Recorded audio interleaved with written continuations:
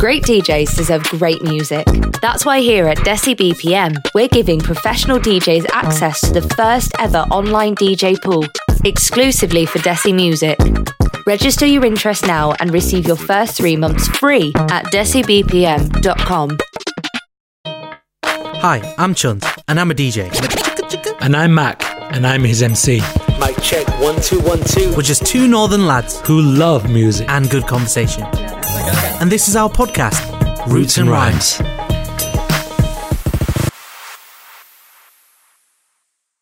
Hi, and you're listening to the Roots and Rhymes podcast, the show dedicated to taking a deep dive into the musical journey of your favourite British Asians. And I'm Chunt. And I'm Mac, and today's guest is the bigger and better for season 2 that we promised. On this week's episode, Mac and I will be speaking to a true legend and well-respected mammoth of the industry, Bally Sagoo. We go from talking about flogging mixtapes in Birmingham to performing alongside Michael Jackson, and this is definitely my best repeat to date, and I'm not just saying that.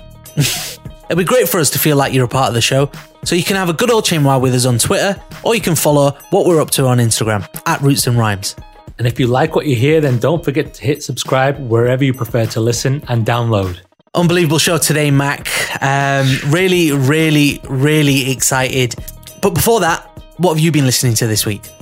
You know what? I've been on a John Legend hype this week. You know, I just heard a few of his tracks. I heard "Love Me Now." It played on my Alexa. I just said to Alexa, "Play me some feel good music," and John Legend came up, and then I was like, "No, play more from John Legend." And I just went on Play some more feel good music. Down the rabbit hole of John Legend, man. What an incredible artist! Unbelievable, Chuns. Unbelievable. You know, I've seen him live, and honestly, probably one of the best concerts I've been to be honest. What about you? What's been on the playlist this week? In all honesty, I have been listening to non-stop Disney hits. So my daughter is obsessed with Disney. Constantly, she wants to listen to either Frozen or the Coco soundtrack. Coco soundtrack's unbelievable, though. I'm going to be honest with you. And what else is on repeat? Oh, she loves Big Hero 6, the movie. She loves it. And you know what? That's all that plays in the car. And when it gives you your suggested on Apple Music, it basically says, based on what you're listening to. And it's all Disney songs. Wow. Basically, we're about as street as it gets right now. Between me and Chuns, we've got the whole urban scene locked down with Frozen and everything going on. No, loving life. But you know what? Today is going to be a very musical episode.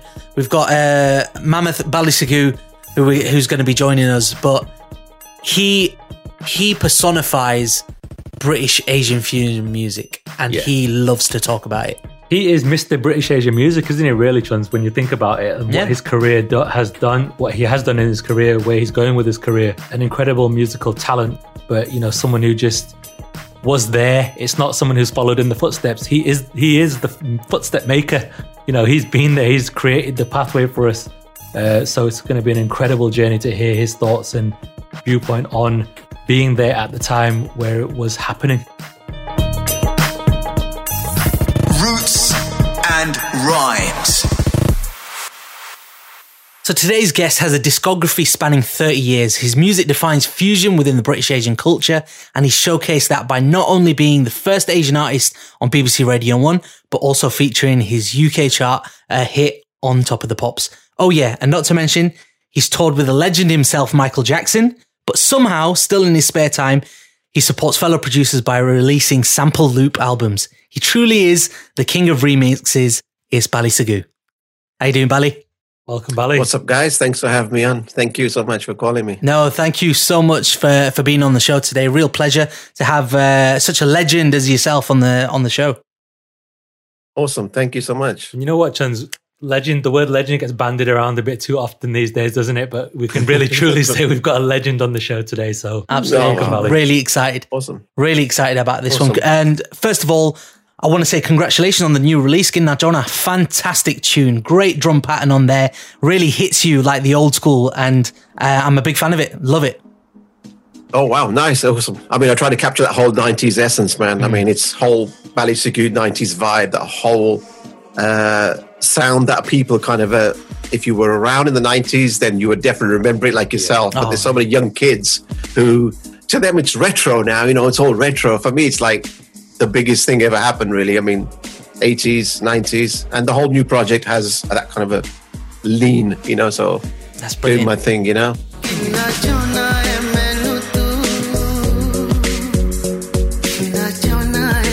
Yeah, so really taking it back to that retro feel and nostalgia.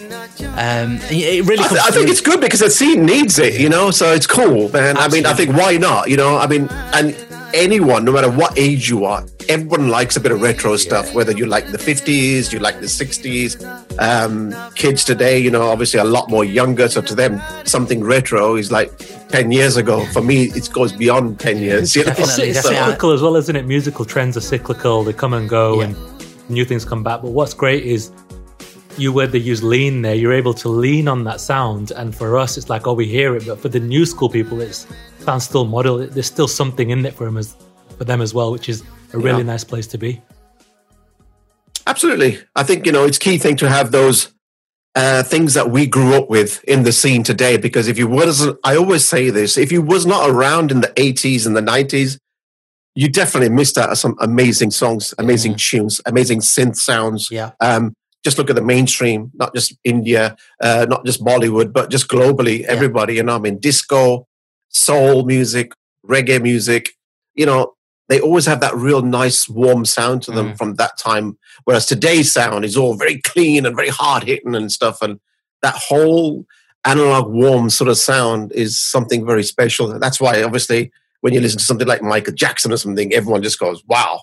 Because it there's something about it, isn't it? It just captures that. There's so much attention to detail there, whereas now digitally that detail comes so easily. Whereas with the analog sound, everything sounds the same now. It's all clean, it's all polished, it's all it's all maximized, it's all normalized, it's all just how much more volume can I get? It's like I got to get the loudest track. You don't need the loudest track. You're losing all your peaks. You're losing all the dynamics. You're just losing it. Completely. I totally agree with you.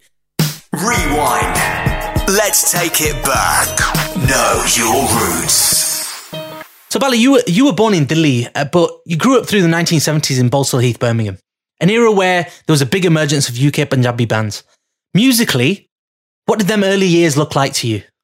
Well, I mean, obviously, I grew up in a part of Birmingham, Balsall Heath, which had very few, if any, Indian Asian people really had, we had a lot of racism. We had a lot of tension. I used to get my turban knocked off. I went to a school which I hated going to.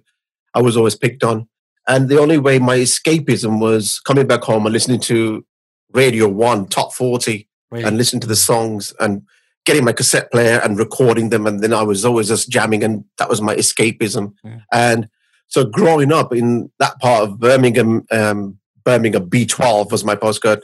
And so absolutely, it was a very, very difficult time, because we didn't have any setup really. We didn't have any status, like we were a very, we stuck out if we walked down the road, and, we used to get picked on quite a lot, especially where I used to live. I still remember those days, now, and I think, wow, how things have changed. But I mean, that kind of molded me in my scene, and I grew up with a lot of black guys. I didn't have hardly any Indian friends. I didn't like Indian Asian music. It was all Bollywood, like my mom and dad would listen to. But that was something back in India that they were growing up with. So I couldn't relate to that. I mean, there was no bass lines. Where's the drum beats? And I was listening to proper songs coming out of Jamaica and coming out of the UK, coming out of America, and I was really into those sounds. And I was thinking, this is what I like. I don't care about anything else. Yeah. So, that was from day one. I mean, I was DJing in 1977, man. Saturday Night Fever came out. And that was the biggest thing to ever happen in my life, man. Yeah. And I remember the day it came out. It was a double album. Yeah. I went to HMV in New Street and I bought the vinyl, man. And I come back home and I put it on my decks and I was like, whoa, man, this is the best thing I've ever heard in my life. Wow. This is 1977. So, yeah, man. And I was just like, just the sounds, the guitars. And I was getting my cassette and recording these little pieces and joining them on a loop. Wow. And rewinding it and making a loop out of it and seeing what I could balance on top of it without a sequencer. The original sag loops. The original sag loops. Wow. The sag loops came years later. Absolutely. But I was always like, how can I get something to loop? What is the word? It's called loop. came years later. But how can I make this part repeat? Yeah. And I was doing all the surgery, getting chile, I was just chopping it, cutting it, jod ke. And these are times when I used to open up the cassettes, man, and I was doing all this mechanic-y and, just making these tapes longer and making these parts longer. So, I mean, yeah, man, I mean, coming back from the 70s, bro, I mean, that shows you my age. But yeah, I mean, it wasn't like I woke up one day and thought, I'm going to make some music, man. It was kind of injected in me from day one. Well, and my friends really, they played a very important part in my life, and they were mainly black guys. I didn't have a lot of Asian friends, very little. And they were mainly black guys, and that's why I got into that music scene. I really got into it because of them. Well, I think that really comes through in the music. I mean, the reggae vibe and a lot of the reggae has always been a very big thing in my songs, and hence the B line. But I mean, I've always been heavy into the drum sounds and the whole ingredients. I mean, I think that's. I mean, I didn't try to make my music. I just kind of learned it, and I just grew up with it. Like some people say, we're going to try to make a certain type of a song. I just make songs and music that I like and I enjoy making, and I don't say okay, we'll try to make it like that. I just do what I enjoy making, and predominantly it always has some reggae end to it or some R&B vibe to it, Well, I think that's what resonates with you, isn't it? And obviously, I think them tempos, man, more so. I think them type of, for it to grow organically and come from an organic idea, I think they tend to stand the test of time a little bit better. Whereas if you're trying to hit something that is current, doesn't tend to. It tends to be look at the trap scene right now. Everyone's into the trap scene right now. Yeah, I'm not into the trap scene. Right. I agree. I think it's great for now, but does that make me bad? Yeah, exactly. In 5 years' time, it's like, I don't know, drum and bass or something. It's going to be there, and then maybe some things do. I mean, I like some trap tracks. I like some, but in the other which we got it, everybody's really into it, and everyone's trying to make the same drum beat, the same 808 that pumps and kicks hard and stuff like that. And that's why a lot of them do sound the same. They might be rocking your subs well hard, but I mean, and the next song is going to do the same thing. Absolutely. I was just saying, Bally, it comes from a place of, I think the true innovators in any industry really are the ones that follow their own passion and are not constrained by, so-and-so is doing this, so let me do the same because it's a trend. True innovation and the sounds that last like forever are the ones where trend is irrelevant. It's well said, man. That's exactly how I feel. I mean, I don't need to follow any trend. I never have. I've always given you different types of music, whether it's raga, whether it's bhangra, whether it's roots, proper Punjabi stuff, or if it's something really off the scale, like my Dub of Asia, which is complete. Today it's called Cafe Del Mar or the Buddha Bar. And I was doing this back in the days, and I called it, the Dub of Asia. I don't know, years later, this is going to be Cafe Del Mar. This is going to be Buddha Bar. And if you ever check that album out, man, I mean, it was the first release on my own label on Ishq Records. And I was like, I'm going to do a very spaced out album, man, where it's just got delays on the vocals and just very chilled out vibes, man, and very, very 90s and 80s BPMs and just spaced out, I can have a 2-minute intro, man. I'll have an intro for 2 minutes. Who has an intro for 2 minutes? A track just to last about just 2 minutes. I hate radio play, radio edits. I hate radio edits, man. I don't like radio edits. I like a nice build. Jurali, 1.5 minutes, man, and then the vocal. I think as well, like you said, Dub of Asia, fantastic album. Very much your Ibiza kind of vibe. Yeah. Like you say, massive delays on there. And it's not everyone's cup of tea, you see. That's a whole different vibe. And I know that some people will dig it and some people won't dig it. But that's just my reggae coming out from my 70s whole genre of when I grew up and bought my 7-inch. I've got loads of 7-inch records and I bought. And that's that sound that I was heavily into. The real serious bass lines. Really properly played and played like how Jamaican reggae guys would play it, how the reggae music would come. Just like a Gora Kala wanted to play a dole, playing it like an Indian man played it. Like I want to play as authentic as the tumbi that the Indian man played it. Because that's your competition, man. If you're going to play a tumbi, you got to be as good as that bad boy from India or wherever. Absolutely. Because I'm going to play a tumbi now. So it's the same with these other things, So, it should sound as authentic and raw as those kind of people. And my heroes were your Jam and Lewis, these kind of producers from America whose sound was very sort of, there was a certain edge to their music, like Teddy Riley or someone. And you can always tell that that was, you know, or Quincy, Style obviously the god, you know, whoa, what a sound. And immediately you could tell, like, that's your sound. That's that person. Yeah, absolutely. And I think that definitely is with yours.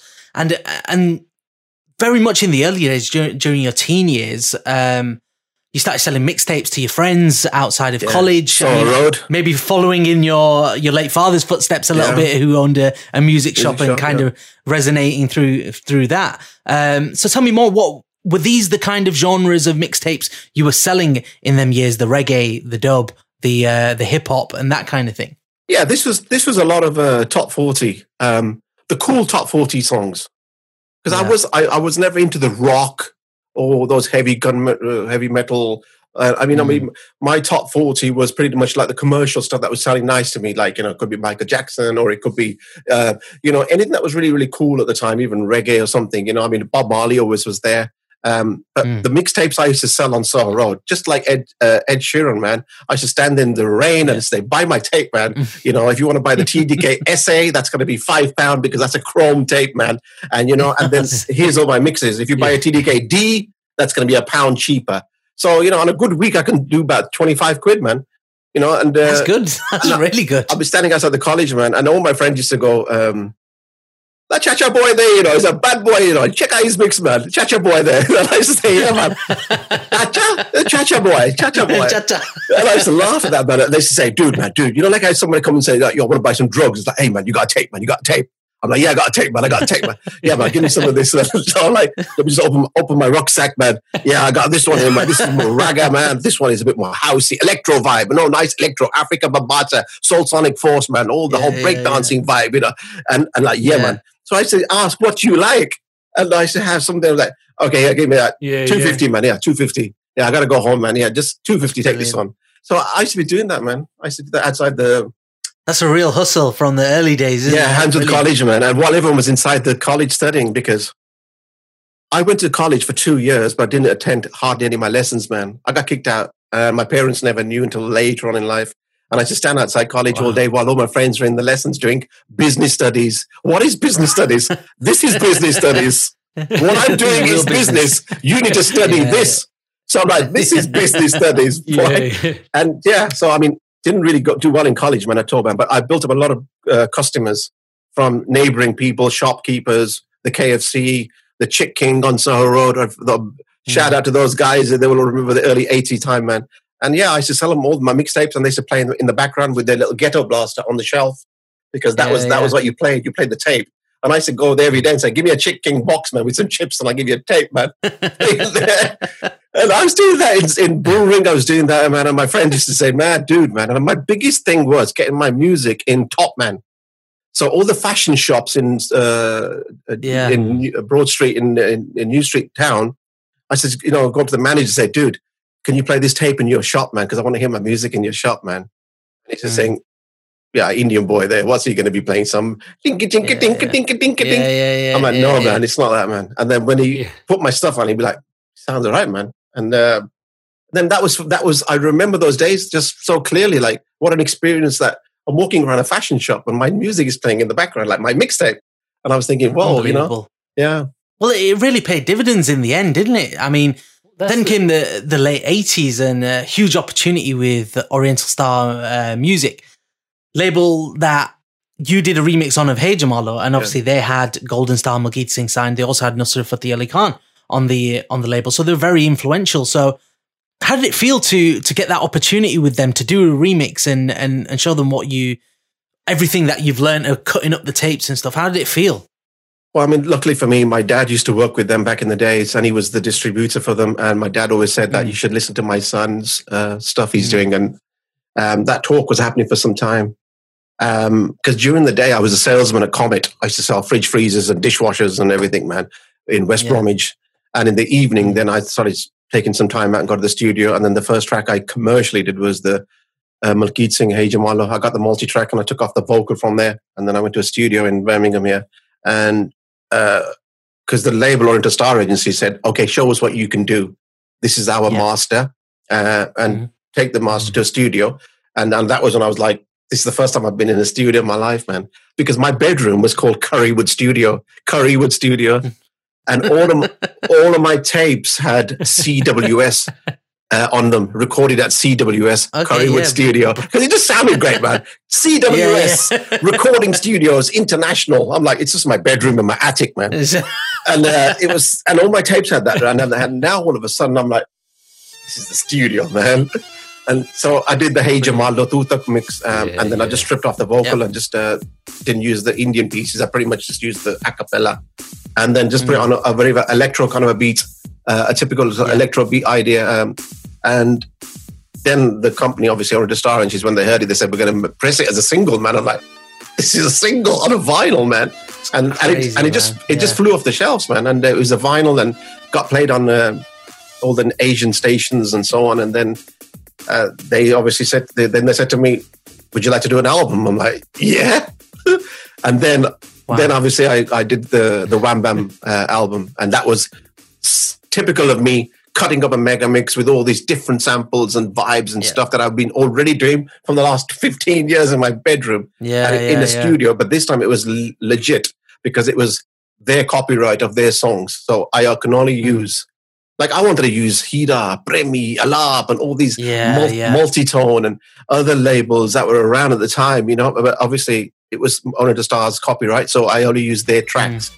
Because when I was DJing, you're using everyone's tracks to mash them up. That's right. But obviously this is an official release on an album. And that was the first album I did, Wham Bam, which came out in 1990.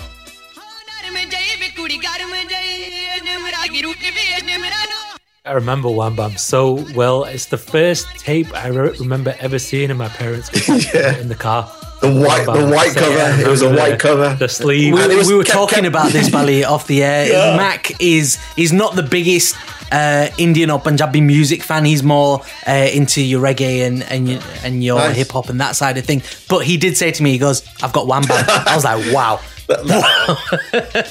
It's funny, Bali, because like when you're telling your story about your upbringing, it's very similar to mine. I didn't grow up with that many Indian friends, a lot of black friends, a lot of white friends. So you soak up their music, don't you? But Wham Bam, I mean, that was just a go-to tape for me. No matter what I was listening to, no matter what other tapes were in the car, you put that on and it was just like a different experience. You got to remember, the technology was different. I mean, I had an Atari computer, which I still have. All of my early stuff up until 94, Juralia, was recorded on a black and white computer, man. Atari 1040 with C-Lab Creator software. I had no audio. It was purely just MIDI. The audio was fired off the Akai samplers with 30-second sample time. So had to cut the breath, had to cut everything, and had to repeat words because 30 seconds is up. Yeah. Sample time. You know what's amazing about this conversation is that, like, for the younger audience listening, they don't know this hustle. They don't know this part of the game, do they? They know about laptop and do it. Like, we're talking about physically cutting things up with scissors. Oh, hell yeah! Sticking them together, and even from the other than the production side, the hustle to get your name established. That's not going to happen nowadays. People aren't going to go somewhere with a tape. Everything's online, so you don't. Yeah. I always believe that to make it in the 70s, 80s, 90s was infinitely harder than today, because you had to be great at your craft. You couldn't just be a hype job. You had to actually back it up with quality.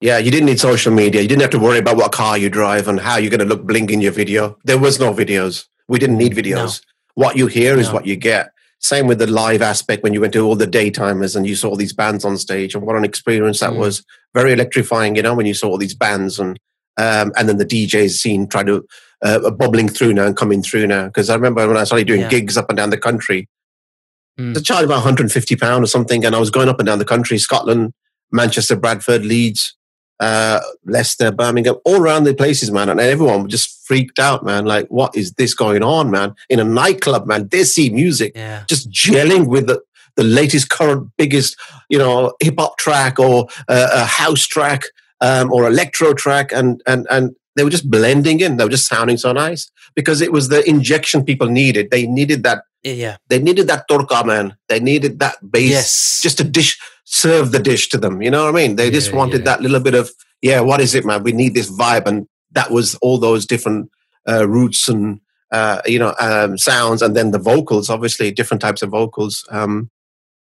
So, I mean, obviously, seeing how it's changed today and what it is now, obviously, the whole different world, man. I actually think people that didn't see it or wasn't around missed a big thing, man. Like, you missed it. If you wasn't around in the 80s and the 90s, man, you definitely missed probably the best time of your life. Like, if you can time travel back then, man, you would see that, whoa, man, this is amazing, man. Now, this is going on. You know, the excitement of going on Saturday afternoon and getting your dal, gobi and everything and picking up a cassette that's just come out in the market, you know. This is the new tape out. And it was $250.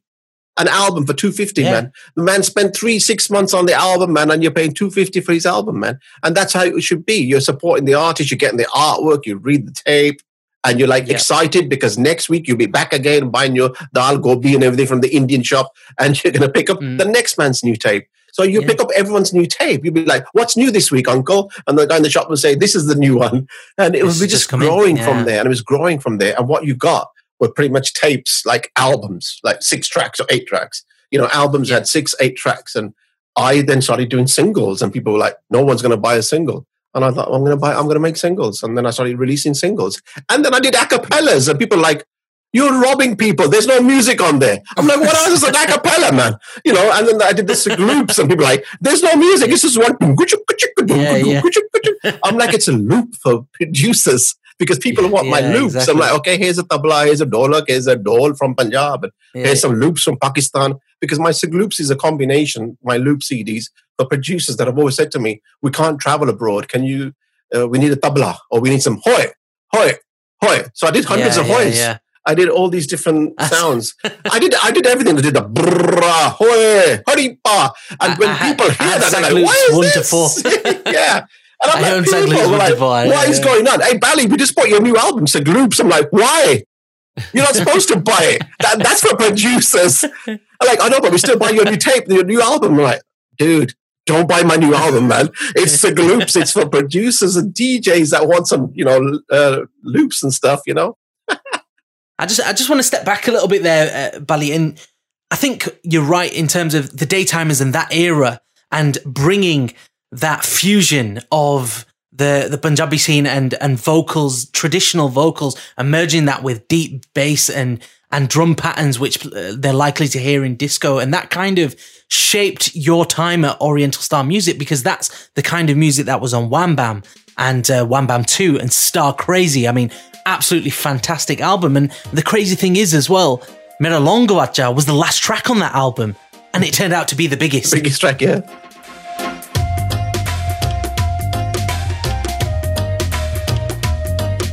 I mean, there was always a bit of a debate there, you know, because people were like, Jugni or Mera Longovacha. I'm like, these are the two tracks. I'm like, is it Jugni or is it Longovacha? In America, it was Jugni, man. For me in the UK, massive. It was that little the treble pattern at the beginning and stuff. That was used by DJ Sanj later on. It was fantastic.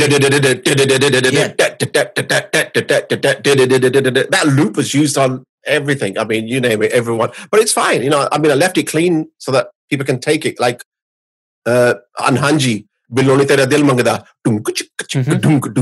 I know people are going to take this. They want that piece. So great loop. Both Mashrabdia, same thing.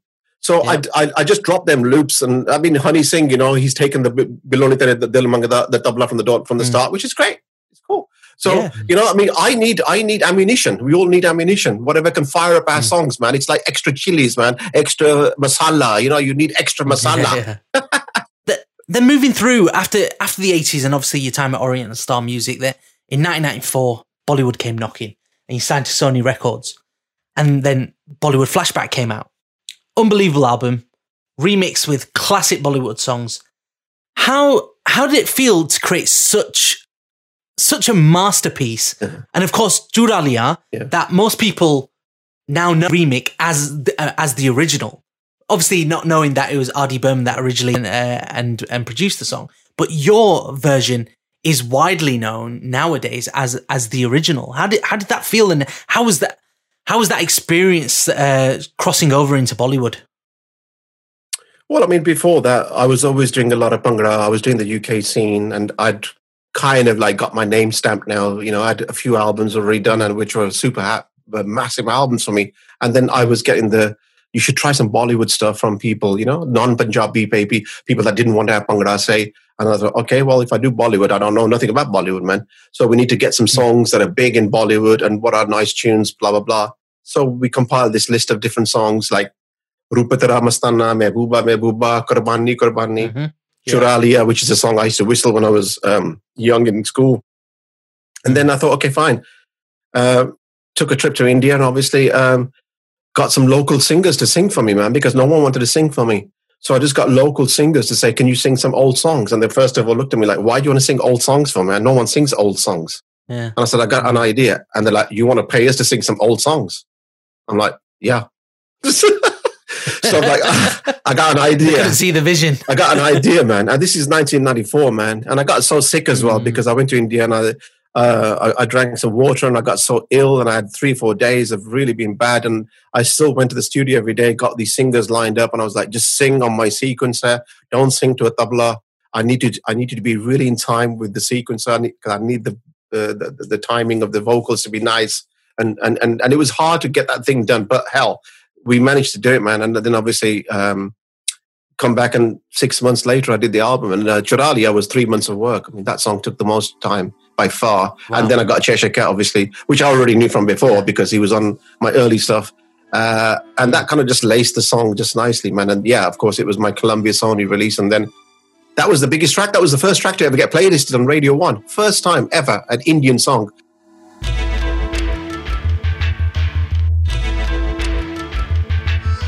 Yeah, they would never touch an Indian tune, man. They wouldn't go there. John Peel playing the track. I mean, John Peel was all over it. It was a big thing, and everyone was like, "Wow, first ever Indian song to get playlisted." And I was like, 1 o'clock in the afternoon, man, and Chura Liya. Here's Chura Liya. Here's Bally Sagoo and Chura Liya. And I was like, "Wow, okay, Chura Liya."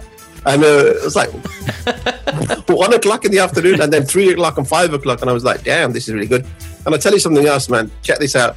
When I was recording the album, when I was recording Chura Liya, guess who was standing outside the studio door? R.D. Burman. Unfortunately, right, he left before I finished recording because someone had told him through the recording that a guy's come here and he's recording your old tune. And he was like, why? Why would you want to do that? No one does that. And it was like, it wasn't the done thing. Record a new thing. Yeah. But no. And unfortunately, when I left the studio, he had already left. And then before I finished the album, he sadly passed away. And I was like, I would have loved for him to have heard what I've done because he was actually outside. Absolutely. But I dedicated the whole album, and it's obviously written on the back of the album, dedicated in the late memory of the great R.D. Burman, because I would have loved to hear what he would have thought about it, because that man was a major magician, man. He was always experimenting with some far-out stuff. But I mean, of course, everybody heard the track. I mean, even Asha Bhosle heard my version, man. So everybody heard the track. Right. And it blew up in India, man. It was everywhere, and it became a massive rage. And as you know, the B line on that song is pretty lethal. Out of all the Indian songs, pretty much to this day, the Chura Liya's bass line is... I used to use it as a sound check when I used to do gigs at weddings and set up the speakers. We used to and you know those car magazines? It was always in there, man. 10 songs from the global scene that you should try. And one of my songs, Chura Liya, was in there. And it was the Woofer Destruction Mix. I called it the Woofer Destruction Mix. The song is like 7.5 minutes long, man. 7.5 minutes. Yeah. It's a long song. It's a great B-line, and I think it very much seems like that you almost brought remixes to India and oh hell yeah, and definitely very much, because they were giving me a hard time, man. I remember going into clubs in Juhu and Bombay and all these places, and the DJ was like, "We don't play Indian music in clubs." I'm like, "This is India, man." Nah, man, we'll play the American stuff. We play all the English stuff. We don't play Indian music kind of stuff. And I was like, drop this on the turntables, man. Because I had a lot of white labels, and I did a lot of white labels back in the days of a lot of my tunes. And as soon as they played it, man, the place just erupted, man. And I was like, crazy. Are you sure you don't want to play Indian music in a nightclub? Yeah. and then the guy was like, yeah, dude, man, what is this, man? And then, I was like, got loads more of this stuff, man. And he goes, and it kind of just opened up the doors from there. And then the DJs then started realizing, man, we should embrace all these sounds, man. And we're Indian, and we're living in India. We're trying to be like you guys. Like, we're trying to be foreign like you. I'm like, no, man. We're trying to be like you, man. But we're just trying to fusing it. We're kind of mixing it up, like how a dish is served. You know, we're kind of just adding the mirch masala. We're making it sound a bit more spicy and blah, blah, blah. But I think doing it properly is the word. We're doing it very mainstream type. Maybe you're doing it with wishy-washy sounds, maybe, or maybe the sound that you don't like, that you don't want to play in a nightclub. Like, you know, now, whenever you go around the world, you can drop an Indian tune in your set and everyone's going to love it. And if you're a good DJ, you know what you can drop and what you shouldn't drop, because you have a variety of dishes now you can serve in a club, whether you're in New York or whether you're in New Zealand, man, or whether you're in, you know, India or wherever, you know, it can slide in somewhere. So we didn't have that back in the days. Now you can do it. No. Bally, I wanted to ask you just really briefly. I know, like, in the Indian industry, or amongst Indian people, amongst our culture, you were really making a name for yourself. What was that moment like when you crossed over into, like, this is nationally accepted now, what, like, a wider appeal, and it's crossed over into other people's ears? It's not just in one secular kind of environment. What was that like for you? That was obviously the most amazing experience ever, because for so many years you're trying to do this, you're trying to get this music across, you're trying to get it. Why is it so big to get your record on an English radio station? Why? What's the big thing? It's a bloody big thing from where we come from, because it's what we don't have. If we have it every day, we don't give a hoot about it, you know. It was something like, now we can get our records played, or some, on mainstream. But even then, as you know, very few. Very few. Very different. Very different. You know, and why is that? There's so many cool guys out there now making cool music now, but it still doesn't stand up to a next man's track, which is, say, an English track, or you know, an American track. Yet the production can be as clean as tight, or and the guy's rapping as good as any other rapper. Is it because he's Asian? So, you know, it's always it's always going to be one of those things, really. It's hard to compete with the mainstream being our color. But if it's done properly, it might get accepted. I mean, people say the language is an issue, but I always say, you know, what language, man? I listen to so many foreign tunes, man, Arabic tunes. You know, I listen to French tunes. I listen to, you know, so many foreign songs that I don't even know what the language is about, man. I mean, I just like the vibe. It's music, isn't it? At the end of the day, Despacito disproved that, didn't it? Because that was one of the biggest stream songs, and how, like, you know, how many people speak Spanish in England. And certain songs just make you still try and sing along to it. And and you can't sing a word to certain songs. You think, man, this song is really, really good, man. And I don't know I don't know, but I just like it. So some people have told me, because that language sounds sweet on the ears, and your language sounds a little bit more rougher. I'm like, what are you talking about? Bhangra or something, whether it's brrrr, hoi, hoi. So you're classing all of our music in one genre. But I mean, at the end of the day, you know, Punjabi music, what is Punjabi music? You see, you're talking about a language here now. Is there a certain thing as Punjabi music? It could be R&B, it could be hip-hop, it could be this. You're talking about the language is Punjabi, but the track is R&B. Yeah. Does this still have to be called a Punjabi track? But I mean, if it's if it's an R&B track, you should say this is an R&B track. Yeah. Mm-hmm. If it's a disco track, it's the way it's composed, isn't it? The composition of it. I think if it's trap, it's trap. Or like when you hear a nice English tune or something, you don't sort of pigeonhole it. You just think, oh man, that track is really, you know, this. But automatically you'll say this Punjabi track because of the language. You know, and so that's always obviously a thing that's always there as well. That kind of catapulted you into an era, and around the mid to late 90s, your all original album "Rising from the East" released in 1996, which have you got this written in front of you? Because I was going to say, how do you know all these dates, man? Have you got it written in front of you? Yeah. I was like, you got some good memory there, bro. Yeah, 1996. I'm like, you got it all written in front of your screen. Bally, if you want us to update your Wikipedia, we can do that, you know. Yeah, I can do your Wikipedia for you if you want. Yeah, no wonder you're looking over to this side. You're like looking at the Wikipedia, like, yeah, man, I know everything about you, bro. I know everything about you, man. Yeah, but Diljit was on that album, and that hit number 12 in the UK charts, and also that led to touring in India with Michael Jackson. And you became a sensation over there.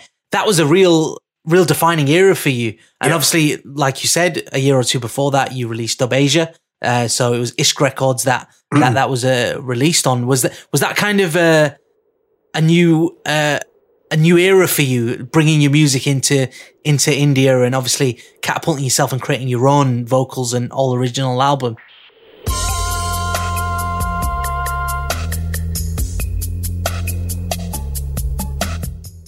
Yeah, I mean, basically, I think Diljit will always be the one point that defined my life in one go. Really, this is now me mainstream with my own song, with my own music, and some say my best work to this day, as in Rising from the East. The title is what I said about my life. I came from India, just like the sun, and I just, it just rose from the East. And that album kind of like was me. I went to Pakistan. I made, I think, some of the best music of my life. And I worked with a great writer, SM Sadiq, who said to me, here you go. And he was just giving me hit songs like this. He was just writing them like this. And I was like, are you sure? And he was this fast at writing, man. And Diljit, Tumbinjia. This is half of my Rise in the East. And I was like, okay, overwhelmed. And then, I did all the vocals there in Lahore. And the next thing I know, obviously, we've charted, man. On a Sunday afternoon, listening to Radio 1, the chart. And I'm number 12. And I'm like, whoa. And guess what? Top of the Pops next week. And I was like, crazy. This is what I was saying back in the 70s. Top of the Pops was massive. Dude, like that was the Holy Grail music show. It was a Holy Grail. The music show. We live for Thursday evening and watch Top of the Pops on a Thursday night. And to see what that number one is going to be. And it was an amazing moment because... And a very exclusive club to be on Top of the Pops. It was a big thing, man. I mean, I can't explain to younger kids or people that weren't around. Like, this was the Holy Grail of anybody. Even if you're Duran Duran, even if you're George Michael, forget Bally Sagoo, man. I'm talking about every mainstream artist, Top of the Pops, man. And all of a sudden, we're on Top of the Pops. You got to tell me about touring with Michael Jackson, man. I mean... What an incredible experience that must have been. 1997. History tour, wasn't it? It was the History tour. And I was obviously mainstream. My song had charted. And so they needed a mainstream Asian artist and obviously fit the bill because I was in the mainstream. And we got 45 minutes on stage. So we did the whole live thing with all the musicians and the singers and stuff. And 50,000 people in a stadium, man, in Bombay. And of course, Michael Jackson's going to be on the same stage in 5 minutes. Yeah. And it was an amazing experience, man. And that's something that obviously we'll always be proud of, man. I mean, not many people have had that chance, man. And obviously, all these people have come out to see Michael Jackson. But when I started and I did all my Churalia and Aja Nachles, the whole stadium erupted, man, because... My tunes were already doing some really good stuff then, I'd already had some great tracks out and people were like going mad and, so they were so more than happy to hear these songs live. And obviously Churalia just rocked the whole stadium. And I was like, dude, this is how it should sound. Brought the house down basically. Because this is Michael Jackson's sound system, man. It's his people. This is their sound. And we probably had, our compression was right down, man, so we can get 25%, 30% of the maximum volume of the sound because it was kept for, obviously, Jacko. And at that level, it still sounded, wow, amazing. And I remember all the staff and all the crew and all the guys that were brushing the stage as well. That was actually his crew. They're like, dude, man, what is this tune? Who are you, man? And why are these people so screaming for, man? What are you, man? And I was like, what? And those guys are like, we don't know these tunes, man, but these tunes are doing something, man. And they're like, we love the sound, man. And I'm like, we're not just tablas and sitars, man. We're not all balti chicken, we do other things as well, It's like, just because you're in India, we don't all, sit on an elephant, man. So, because these people have come over to India for the first time, and there was a whole crew, man, from America that have come for the whole tour, and they were jamming away to the sound, and they were like, "Ooh, this is nice, man. This is like." I'm like, "Yeah, man." I said, "We're from the UK. This is my name," and then my guys were saying that, "Yeah, man, this guy is mainstream now, and check out his track." And they're like, "Yeah, man, definitely." And all the press guys are obviously really, really excited and going mad. And it was a really, really nice moment, man. The History tour. Yeah, it's iconic. But what was more iconic after that, for me, especially, and I think a lot of people growing up here in the UK, was Star Crazy 2. That came shortly afterwards. Yeah, again, and all original songs. All original songs. But what it felt like to me, Bally, is that you kind of crossed over from that Bollywood side and you started to bring in more Punjabi. Yeah, because people were going, Bhangra, Paji, Bhangra. And I was like, okay, I'm going to give you some serious Bhangra. It had a real, it had a real Punjabi undertone to the album. And the trend continued into the millennium with Anything But Silence, short EP. You had the Rishi Rich remix on there, which we spoke to him about in last season. Fantastic EP, and Nayo Dil Lagda. Great song, again from Pakistan. Yeah. Great singer. And I gave Rishi the vocal, and I'm like, do a mix on this, man. And he did a great job as well. And a great track. And then I was in the video at the end as well. I played a small cameo right at the end. I mean, an amazing time. And I mean, the whole vibe of those days is just something else. I mean, as I said, you were there at that time. I mean, some people, they just, obviously, this is news to them. Yeah. Well, the crazy thing is for me, Bali, that when Star Crazy 2 came out, that kind of defined my teen years. That is the tune that I remember always being in the car. Yeah, Aaja Nachle, you know what Aaja Nachle? Yeah, all of it, the intro as well, And those interludes are just my silly idea. I don't know if people are going to dig this. I'm like, listen, man, Dr. Dre can do this, man, and so guys can do it. I'm going to do this. I was just going to say, it took you on a journey through your album. It wasn't just track after track. It was kind of like, it was almost like a story and a journey that it took you on. But that album came at a time that there was the emergence of this huge British Asian music movement. That was proper UK Bhangra, as they call it in India. That's the UK Bhangra. Yeah. And that is UK Bhangra. If you want to hear UK Bhangra, that's what we define as coming from this part of the world, you see? And Canada, they were looking at us, man. They were like, this is what at that time of year, this is, where we look at for the Western style of stuff, really, because India wasn't doing it, man. India was not doing it. No. They came on board later. But in those days, they were looking at us, man, as in the UK.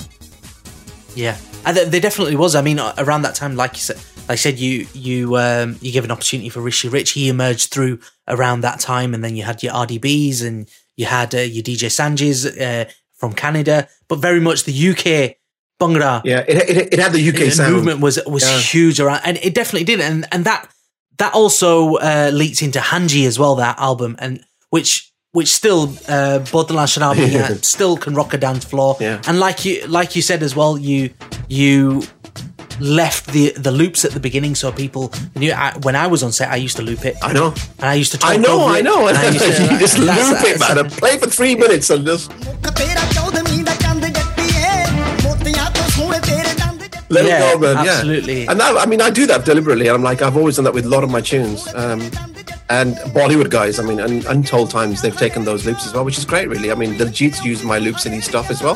I've heard my Sug loops in a lot of Bollywood songs, a lot of the Bhangra songs from Punjab. Even today, I can recognize my tabla dholak from the Sug loops. I recognize your Hoy in even a lot of English songs and a lot of Spanish songs. Yeah, but have you heard some Jamaican reggae songs as well? And they've used these Hoys as well, man. That's it. You hear them absolutely everywhere. And like I said, I had Zag loops too, so I remember. Yeah, I remember all of that.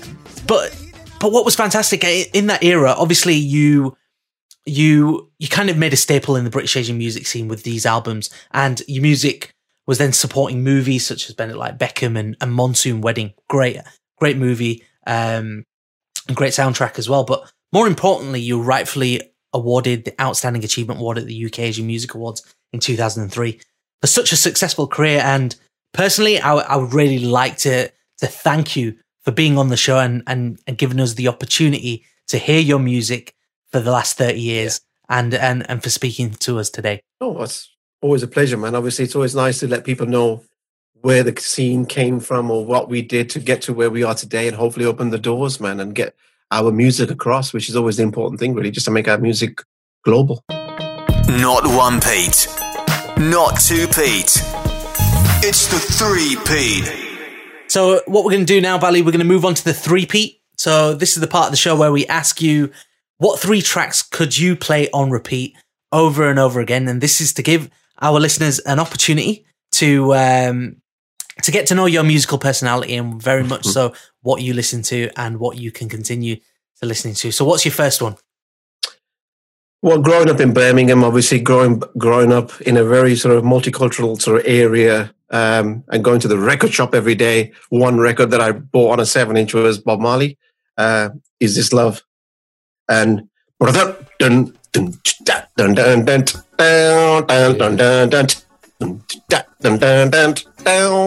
Just that little groove there is just, it puts a big smile on your face, man. And you just think, I don't care what's happening in the world right now. It kind of, and it always takes me down to that sort of day I sort of went to the shop and spent 75 pence.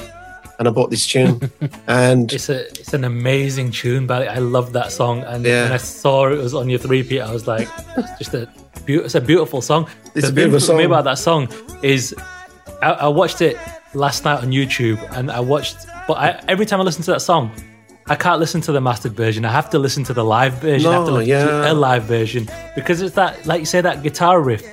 It's not the same unless you hear that guy play that dun dun dun dun dun dun dun. Just that groove. Just that groove is like, I don't know. It does something to you. I mean, just everything about it. Just the right package, and it takes you to that time of when you were growing up. If you were there, like you remember your childhood days, and you're thinking, man, I remember when this tune came out, and I was doing this at the time, or I was there, and in my frame of mind and what I was doing. And I know exactly what I was doing. I was making music in my room, man, thinking, I want to make music that sounds like this. How can I make my song sound like this? And I don't have a whole studio at my disposal. And that was what was my influence, you know? That was my, like, you know, what a tune, man. What a tune. Yeah. And you could feel close to it. I mean, Bob Marley and the Wailers, they recorded in England as well. They very much, it was there. It was possible. It wasn't completely out of reach. I think that's a really strong first one. That's my favourite Bob Marley tune. Well, I mean, that is my favourite Bob Marley tune of all time. I mean, who would not agree? Well, oh no, I don't like that song. I mean, you get some real bloody nutter that will say, no, I don't like that tune, man. I'm like, really? Don't like Bob Marley. Or I don't like that tune even. I mean, even if you've never heard that tune and you play it now, I'm sure it'll bring a smile on your face, man. Yeah, 100%. Okay, so we started off really strong. What are we going to follow with, Bally? What's your second 3-beat? Well, I mean, I think everyone, regardless, around the world, big fan, Michael Jackson. We all love Michael Jackson tunes, man, and everyone has a special one or one. You know, I know most people would say Billie Jean, man, or whatever. But for me, so many tunes that I can home in on Michael Jackson stuff, man. But yeah, Rock With You. Yeah. Again, I bought the album when it came out. It was always at the front of my pile of my record collection, which just grew over the years. And I remember listening to it, and every tune was just off the wall, off the hook. And what a tune, man! And I think it's just memories for me. I mean, I don't want to get too but I think they all got memories for me of growing up, and that's what makes them special for me. I'm not just talking about as in musically. Everything is just amazing with the music, the whole sound and whole vibe and the whole composition and then it takes me back to my early days about what I was doing and how I missed those times. And when you put the needle on the record and play that tune right now, it will just sound totally different than whatever you play right now. It's just got a certain edge to it. And there's no other song that will sound like it afterwards or before. And that's a very hard thing to do when you think there's so much competition of today, you know, there's so much people doing a lot of different stuff, right? But it's hard to just say, listen to this, man. And there's nothing else that's going to sound like this. Yeah, I'm a huge Michael Jackson fan. And I think Rock With You is one of them ones that kind of really brought disco to the forefront and that vibe, and obviously well produced. I was going to ask actually that Bally, in terms of, you know, producers, I know it's easy to talk about artists, but is Quincy Jones your number one guy production wise? Oh, I mean, everybody knows that, man. I've always been a massive Quincy Jones. I mean, I bought his tunes when he was not Quincy Jones, but he was Quincy Jones. So I mean, an amazing, you know, what an ear the man has, you know, and all the songs, all the sounds that he puts together, working on this huge production, you know, that's how he got that sort of connection. And I mean, the man made Michael Jackson, man. You know, what else? Do you think he gets enough credit for that, Bally? I don't think so. I think a lot of people, you know, I mean, you know, I don't think, because time's kind of moved on now, and people kind of just grow and they forget what came through back in the day. Just like us, man, when it comes to Mohammed Rafi or Lata Mangeshkar, or, you know, we wasn't really there at that time. So you could just hear it through your parents. Now we are parents now. So when our kids listen to it, they're like, nah, that's what's happening now. And listening to what's going on now. I think what's great as well, Bally, you have opportunities like Netflix have got the Quincy documentary, which I watched, and that was fantastic. And it almost revitalized that appreciation that for him and the production and what he's done throughout his career. I mean, can you imagine sitting in the studio with this man and just saying, "Hey, man, let's have some fun, man. Just want to sit with you, man, and maybe just take it in, like, dude." Did you actually make those songs, man? What the hell? Magician. What were you thinking? What were you thinking of, man? And just the fill, man. Come on, man. I mean, that fill has been sampled so many times, man. I mean, back in my early days, I had those fills because I love drum fills. I love all the rolls, and I always have a folder like this is a ragga roll, this is a reggae roll, this is a hip hop fill, you know. And some of those fills have come on house tracks, dance tracks, and everything, man. And you just time stretch it and put it in and just think, you could recognize that Michael Jackson fill anyways. Yes. It's like Bob Marley's ones. All of Bob Marley's rolls and the fills. You immediately know, man, that's the Bob Marley fill there, you know. I'm guessing that's why they're your first and second three-peat. Yeah. I think, that's just the way songs were made in those days. Today, people don't do that. They don't have a drum fill or a roll or something. No. It just comes in, or it's got a pad sound or something. And again, no roots, man. No song should start the same way. Like if you did it this time, like this, you change it this time. Like Noori, Ajare. No music, just coming straight with the vocal. That's a big thing, man. Absolutely. So there's no music. You're going to come smacking with the song. And complete silence, no chords. No music, no chords or nothing, just a cappella. Amazing singer, Gunjan. And that combination of people like, whoa, man, the song just starts like this. Complete silence. And then the bass roll.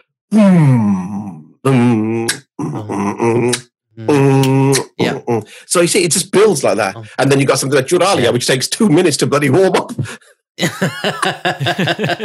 you see, you definitely kept it different. Yeah, you got to. And I always... one thing I've always done and I always will do, you bring the faders down on the desk, man, so you can't have the same EQ on every song. You can't. Great tip for budding producers. You can't, man. You got to have every song sound the same. Every one of my songs will sound the same. And I know this is a great track. Make another track like that. No, because I can't compete with that, man. I'm not going to do another song like that because you're going to say, that's better. So I'm already stepping on dangerous territory there.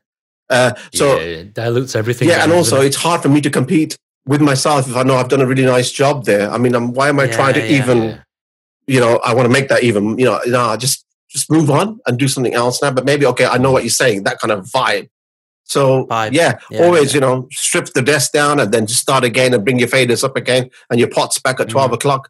And then, right now, I ain't going to have the same EQ. And my vocals are not going to sound the same. My reverbs are going to be different. And all of my delays are going to be different. I mean, I love all, it's all the atmosphere sounds in my songs that people pick out, that little atmosphere you put in the background. And that is what I love doing. Just that sprinkle in just a laid back track, but I can still elevates the tune. Yeah. And that's the detail. Takes it off the page. That's the detail you need to sort of try to master. And then your song, even something very simple, will just sound just that much more, I think a little bit more like it pushes it up on the Richter scale, and I think that's quite something that I've always done. Like I would still take my time on something very simple, but then I'll do these little things which are boring to somebody who doesn't come from a musical background. But if a guy's into music, he'll think, okay, why? Because a lot of people would say to me, I noticed that thing that's panned to the right and that thing that's panned to the left, and it just comes in for a second and it's gone. I'm like, did you like that? Yeah. What was it? I'm like, I don't know, man. It's got a lot of reverb and delay, man. Does it just pan? Does it pan? It pans. It definitely pans. I'm like, cool. Okay, Bally. So what's your third? What's your third three-peat? What we're going to top it on? Well, I mean, you can tell my taste in music, man. I mean, obviously, everything I just kind of like lean on is all these kind of vibes, really. I mean, I think most people will say that, yeah, that was a bad tune. That was a bad tune. One of the probably longest records I've ever bought, as in just went on forever, was Barry White. You're my first, you're my last, my everything. Dun dun dun. Such an iconic. 15 minutes, bro. 15 minutes. Forget Churalia. Churalia's a 7-inch. But man's tune is like 15 minutes. Like, whoa, man. I mean, you want an intro? Play that track, man. Yeah. You can go home, have some roti, come back, take a bath, and the song still hasn't started. Yeah. It's just got a long intro, man. And it's just the hi-hat. And it just kind of just builds, man. And just everything just comes in like just nicely. And you're like, this is just getting warmed up, man. It's 3 minutes, 42 seconds. 3 minutes, 42 seconds. Timeless, iconic tune that is. And Barry White's vocal is untouchable as well. Play that song on a record, not on a CD. Oh no, you get a completely different noise. You will hear a night and day difference. Even the new compilation with Barry White songs, man. Play the record immediately and then play the CD. You will hear a night and day difference. Just pops and crackles from the record as well. Just give it it's just that whole feel. This is just the whole experience. And again, I bought that record, and I'm like, whoa, man, what is this, man? And I was like, this is amazing sounds and just the whole, 12 out of 10 for the production. Oh, yeah. Yeah. So, Mac. That's actually the score I'm going to give you for your 3 feet. Oh, wow. 12 out of 10. I'm glad. I thought you guys were going to say, what kind of song is that, man? What's the matter with you, man? No, you know what? I've said this a lot, right? And Chuns knows what I'm about to say. But this is the first time where I honestly think that this is, because you picked 3 songs that are historically significant: Bob Marley, Barry White, Michael Jackson. And for me, like those songs are the songs when I was a really young, the first kind of exposure to music through Michael Jackson, through Bob Marley and Barry White. And so because you're so in my mind when you pick those sones, that's the best 3-peat. Well, Mac, you got good taste in music, bro. You got good taste in music, man. But I mean, like, you know what? Is This Love is just a beautiful tune. It, like you said, it makes you smile. Rock With You is another one that just warms your heart. But but the thing with these 3 songs are not only are the classics, it's everything that goes with them: the length, the fills, the production, the vocals. They're as close as 3 perfect songs as you're going to get. Yeah, because it doesn't really get better than that. I don't pick no Beatles tracks. Honestly, the Beatles didn't do anything for me. I wasn't really around then, and my dad was heavily into the Beatles. Even the cover of their sleeve, Musafas, they dressed like the Beatles. Yeah, that was a very heavy influence for a lot of people in those times. And when I hear the Beatles tunes, I do. Some of them are pretty cool. But do they influence me? I wouldn't say so. Otherwise, I'll be saying, yeah, man, but these tracks do definitely do something to me. And I think everyone's different. Like another person might say something else. I mean, like, I love my hip hop, but Dr. Dre wasn't around when I was growing up. You see, that sound came a little later. Yeah. When I was growing up, and back in this time, I was listening to these type of things. I was listening to Boney M. I was listening to, a lot of disco music. And of course, Saturday Night Fever was probably the one moment that defined me as this is a soundtrack, man. This is what you call music. Listen to the songs, listen to the harmonies, listen to the whole production and everything. The final part of the show here, Bally, we ask you the final question. Are you roots or rhymes? I think that's quite simple, man. I'm both. I'm roots and I'm rhymes, man. I've got my roots. I have my roots. Yeah. I carry my roots, and I also have rhymes. I have loads of rhymes. Listen to my music, man. Plenty of rhymes. I think if anybody defines roots and rhymes within their music and their taste, it has to be you, Bally, and it definitely resonates, and we can definitely. Thank you, Mr. Kane. Thank you. No problem. It's truly, Chuns, for us. I mean, it's truly a blessing when, like I said at the start of the show, the word legend gets bandied around way too often these days. So does pioneer. So does great. And we've got to interview a true pioneer. I mean, the first person on, to break through. You're talking about this that can never be done again. There's certain things that happen in history that can never happen again. You'll never get the breakthrough of an Asian person on a mainstream show like that, breaking into the charts. The first time can never happen again. So we always have to pay homage to that guy who led the way, paved the way, because without you, Bally, there would be no today's generation. So, we just want to thank you for your contribution to music, for your contribution to our musical lives. And, It's been an absolute pleasure, man. What a blessing. What a career. Thank you so much, man. It's very kind of you to say that, man. I hope you guys enjoy my new music. The new album is done. It's all ready, and it's actually sitting right here next to me. And I can't wait for you guys to hear it, man. And so it's fine. If you like it, it's cool. It's all part of a journey. It's all a ride. I just hope people can connect through all these different songs and sounds. I mean, you relate to one song, another person can relate to something else. As long as I connected you with my music, that's the thing. And that's what music is about. It's not anything about anything else, really. It's always about experimenting, collaborating, pushing the boundaries, trying something different, and just not be somebody just follows, If you like this show, don't forget to hit subscribe and rate on whatever platform you're listening on. And follow us on Twitter and Instagram at Roots and Rhymes for all the latest news and updates. Roots and Rhymes. The UK is on red alert.